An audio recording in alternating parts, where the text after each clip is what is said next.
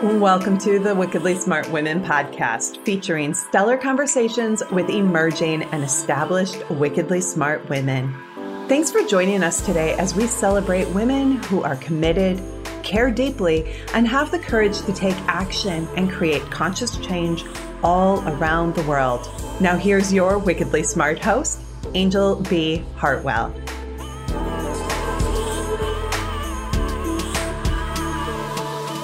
Welcome to another episode of the Wickedly Smart Women podcast, where we celebrate wickedly smart women and provide our listeners with a wealth of wisdom along with immediately actionable steps to be smarter, spunkier, and more successful in their impact and their leadership. This is your host, Angel B. Hartwell, and today we welcome our exceptional special guest, Frances Jones. Frances is a CEO, two-time best-selling author, public speaker, advocate, and certified coach. She is a highly sought-after keynote speaker for various women empowerment summits and was televised live on Fox Soul's The Tammy Mack Late Show to talk about Black infertility.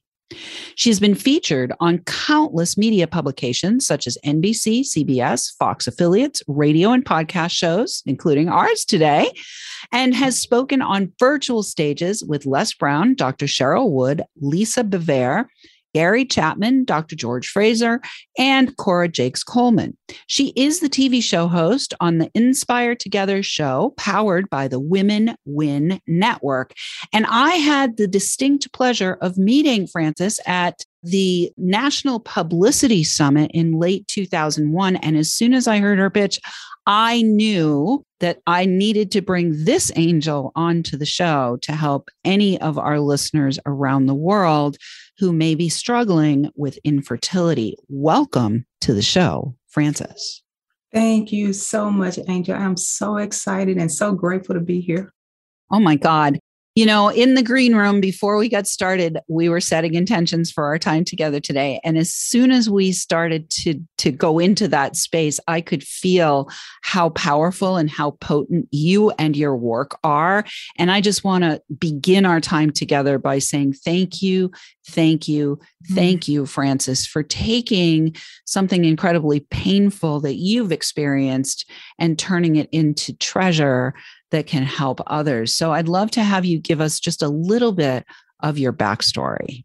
Okay, thank you. First, I want to say you are most welcome. It's such an honor and a privilege and a blessing for me to be here to share from my heart, from my experiences. So I came from a very fertile family of women. My mom, she had 10 children. She had a sister that had 10 children, another sister that had 7 children. All of my sisters are able to have children. Most of my nieces that are of age have children, but I was never able to. And because of my being the oddball out, that hurt a lot because I thought if nothing else I would be able to do, coming from a fertile family, I would be able to have children. But that never happened for me. I had a stepdaughter that I became a full-time instant mom when I married my husband. At the time, she was a 4.5-year-old. We got married, full-time mom. On my very first Mother's Day, not long after I got married, at church, excited about Mother's Day. We're going to celebrate afterwards. I sang in the choir, and church is over. And one of the ladies in the choir walked up to me with her arms spread open wide to give me this big hug, because other women had been saying, congratulations, happy Mother's Day.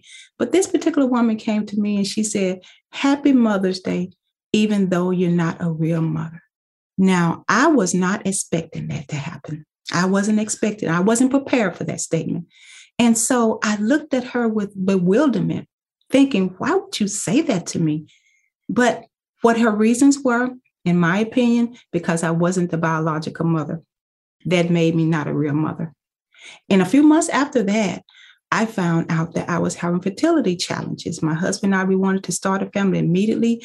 Our daughter was a single child. She wanted to have siblings. I wanted to be able to provide. I came from a big family. I'm ready. Nothing happened. And I told my husband, I think there's something wrong. I want to go and get checked out. Long story short, I was diagnosed down the road with stage 4 endometriosis, low egg reserve, and low egg count. Long story short, it wrapped up. I couldn't have children, and I hurt for years, and no one knew it but me. Wow. Okay. So I want to be really tender in our time together because, this is an incredibly tender subject. Mm-hmm. And what that woman said to you was unfair. And, it's beautiful that you were able to, understand it wasn't about you. It was about her.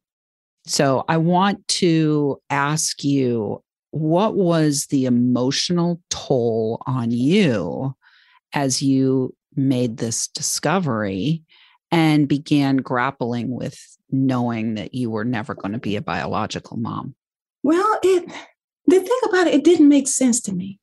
It's like, wait a minute, all of my female relatives are having children. What's wrong with me? Have I done something to cause this? Did I do this? Am I responsible? And stepping back a little bit, when I was age 19, I was having a conversation with an acquaintance, and she came from a big family as well. And she asked me, do you want children? I'm like, yes, I want children. Well, how many children do you want? And I told her, I want 5. I had it all set out. And I had in high school, I had this memory book, and I was writing the names of what my children would be.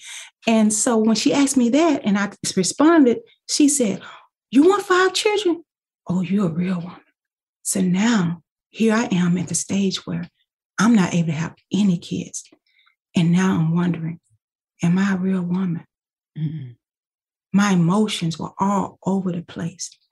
There were times when I wanted a child so badly that I thought I was having pregnancy symptoms. And so I'm all on the internet searching and trying to find out, yes, this must be it. When it was really in my mind, there were no symptoms because there was no pregnancy. And every time that my husband and I went through fertility treatment, and after that particular cycle, I had to go to the doctor to get an ultrasound, get a pregnancy test, and they're looking at my womb, and I'm looking on the screen, and the womb is empty once again. I felt unworthy. I felt like damaged goods. My self-esteem plummeted because I'm watching everybody, neighbors, co-workers, friends, family, bring forth the one thing that I could not, and it hurted. And I didn't know how to get out.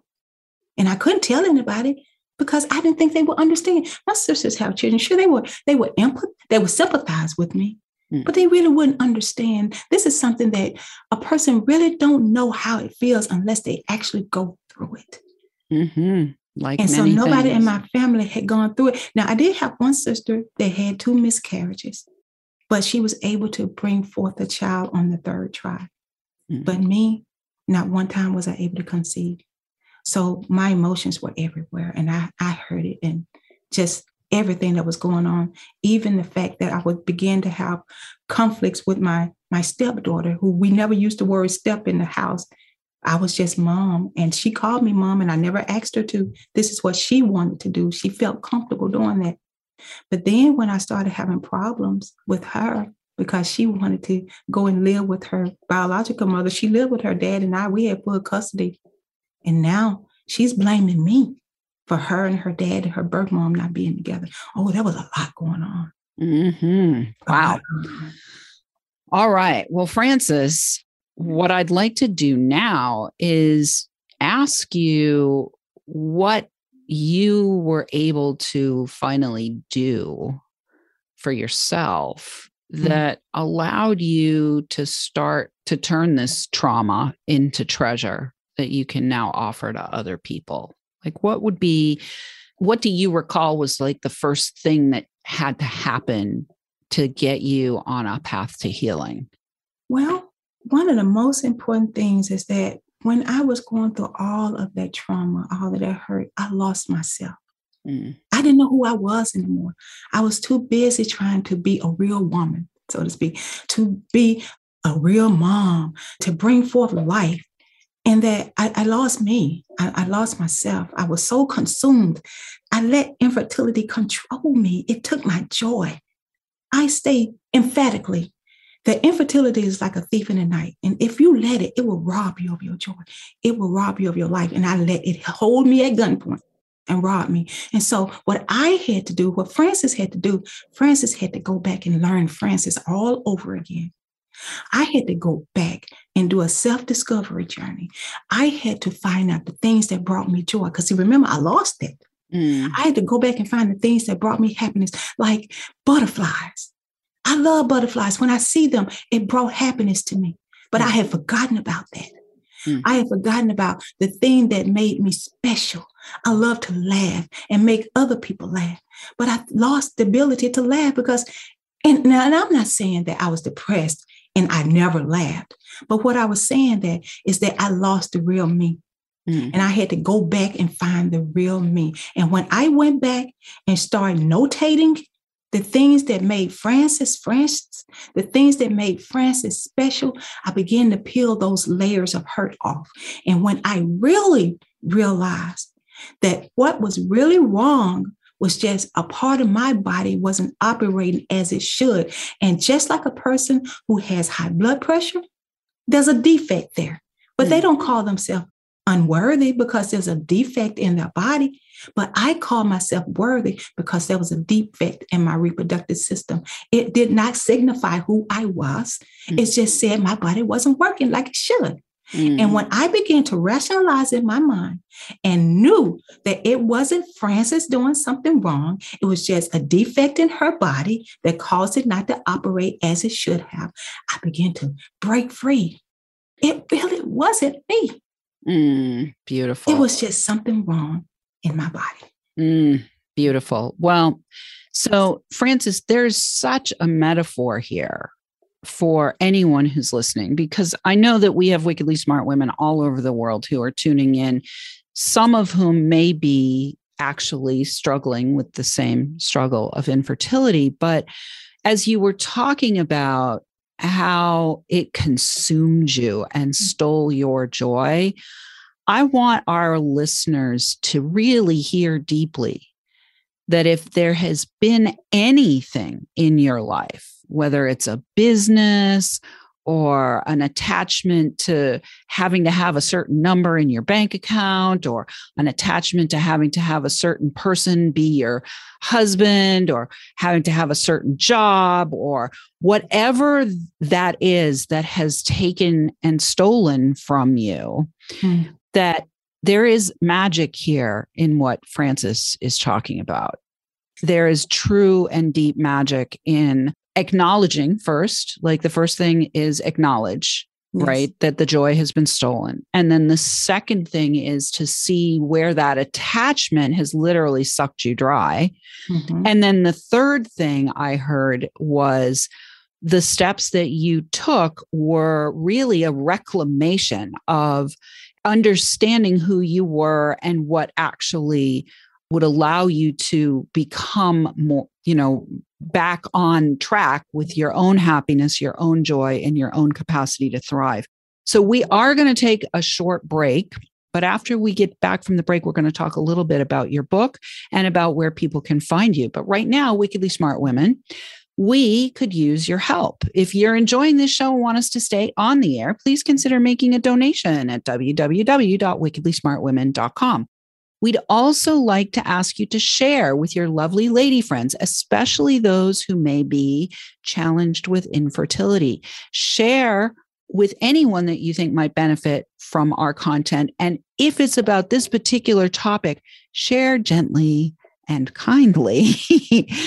Don't come in with a poker like that woman in the church. Poking another person is actually not in service, because what you poke will come back to you sooner or later, and it will be a lot more difficult for you to navigate than you can imagine. What we put out comes back to us 10,000 fold. So be mindful what you poke. All right. I do want to say a big thank you to all of our listeners who are downloading, rating, and reviewing. We are welcoming thousands of downloads from all over the world. We're going to shout out this week to our listeners in Tennessee, which is where Frances lives. And we're also going to shout out to our listeners in Turkey and Thailand since we're doing teas. All right, we will be right back with Frances Jones.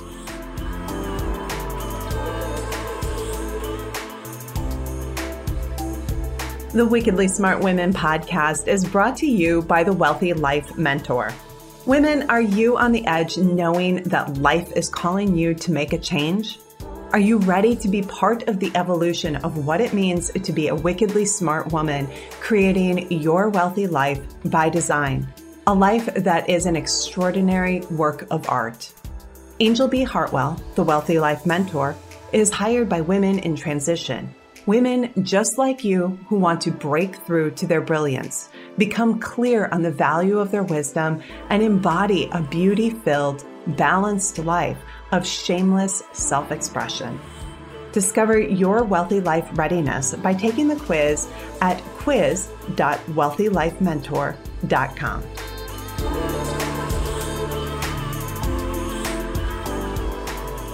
And we are back with Frances Jones. Before we went to the break, we were talking about her own path to self-healing. And what has happened is she has not only done a lot of her own self-healing, but now she actually helps people through her Heart Desires coaching business at heartdesirescoaching.com. We will have the link for that directly in the show notes. And she's written a book, Overcoming the Emotional Stigmas of Infertility, Barren but Not Ashamed. So I'd love to have you talk, Frances, about what inspired you to become a coach and what inspired you to write this book. Okay, awesome. Thank you so much. So yes, right before the break, I talked about going on a self-discovery journey, finding Frances. Well, there was a part of my life prior to infertility that I began to feel a void. I didn't feel satisfied in the career that I was in. And I wanted to touch lives in a very personal way, but I didn't know how or what I was supposed to do. So as part of my self-discovery journey, I came across life coaching and it intrigued me. I didn't know a whole lot about it, but something felt right about it. And I started investigating it. And I came across this particular school and I talked with the individuals there and it made sense. And so despite me giving up potential great salary as an IT professional, I told my husband I want to go in life coaching. And so I decided to do that. And when I was in school getting my accredited certification, one of the things that the trainers told us is that think about the problem that gave you the biggest grief, the biggest heartache, and that's what you should focus. And so I thought about it and I meditated, and the thing that came above all other problems that I had was the heartache that I dealt with related to infertility, related to not being able to have children. And I knew that was the area I was supposed to focus on. And so when I began to start focusing on infertility coaching, the connections began to come. Now, what made me write the book? Well, when I got to the point where I became free from those negative emotions, when I found Frances again, I knew that I wasn't the only one that was dealing with this. There's no way in the world Frances is the only one. And so because I was able to find purpose in my pain, I was able to find peace with infertility, peace with not being able to have children. I wanted to help other people to do the same. Because like I said, it's a thief. It robs you. And so if there was anything that I could do, even if I only helped one person, I was willing to share my story transparently. Now, keep in mind, I kept everything hidden. So that was not easy for me to do, to open up and share my life like that.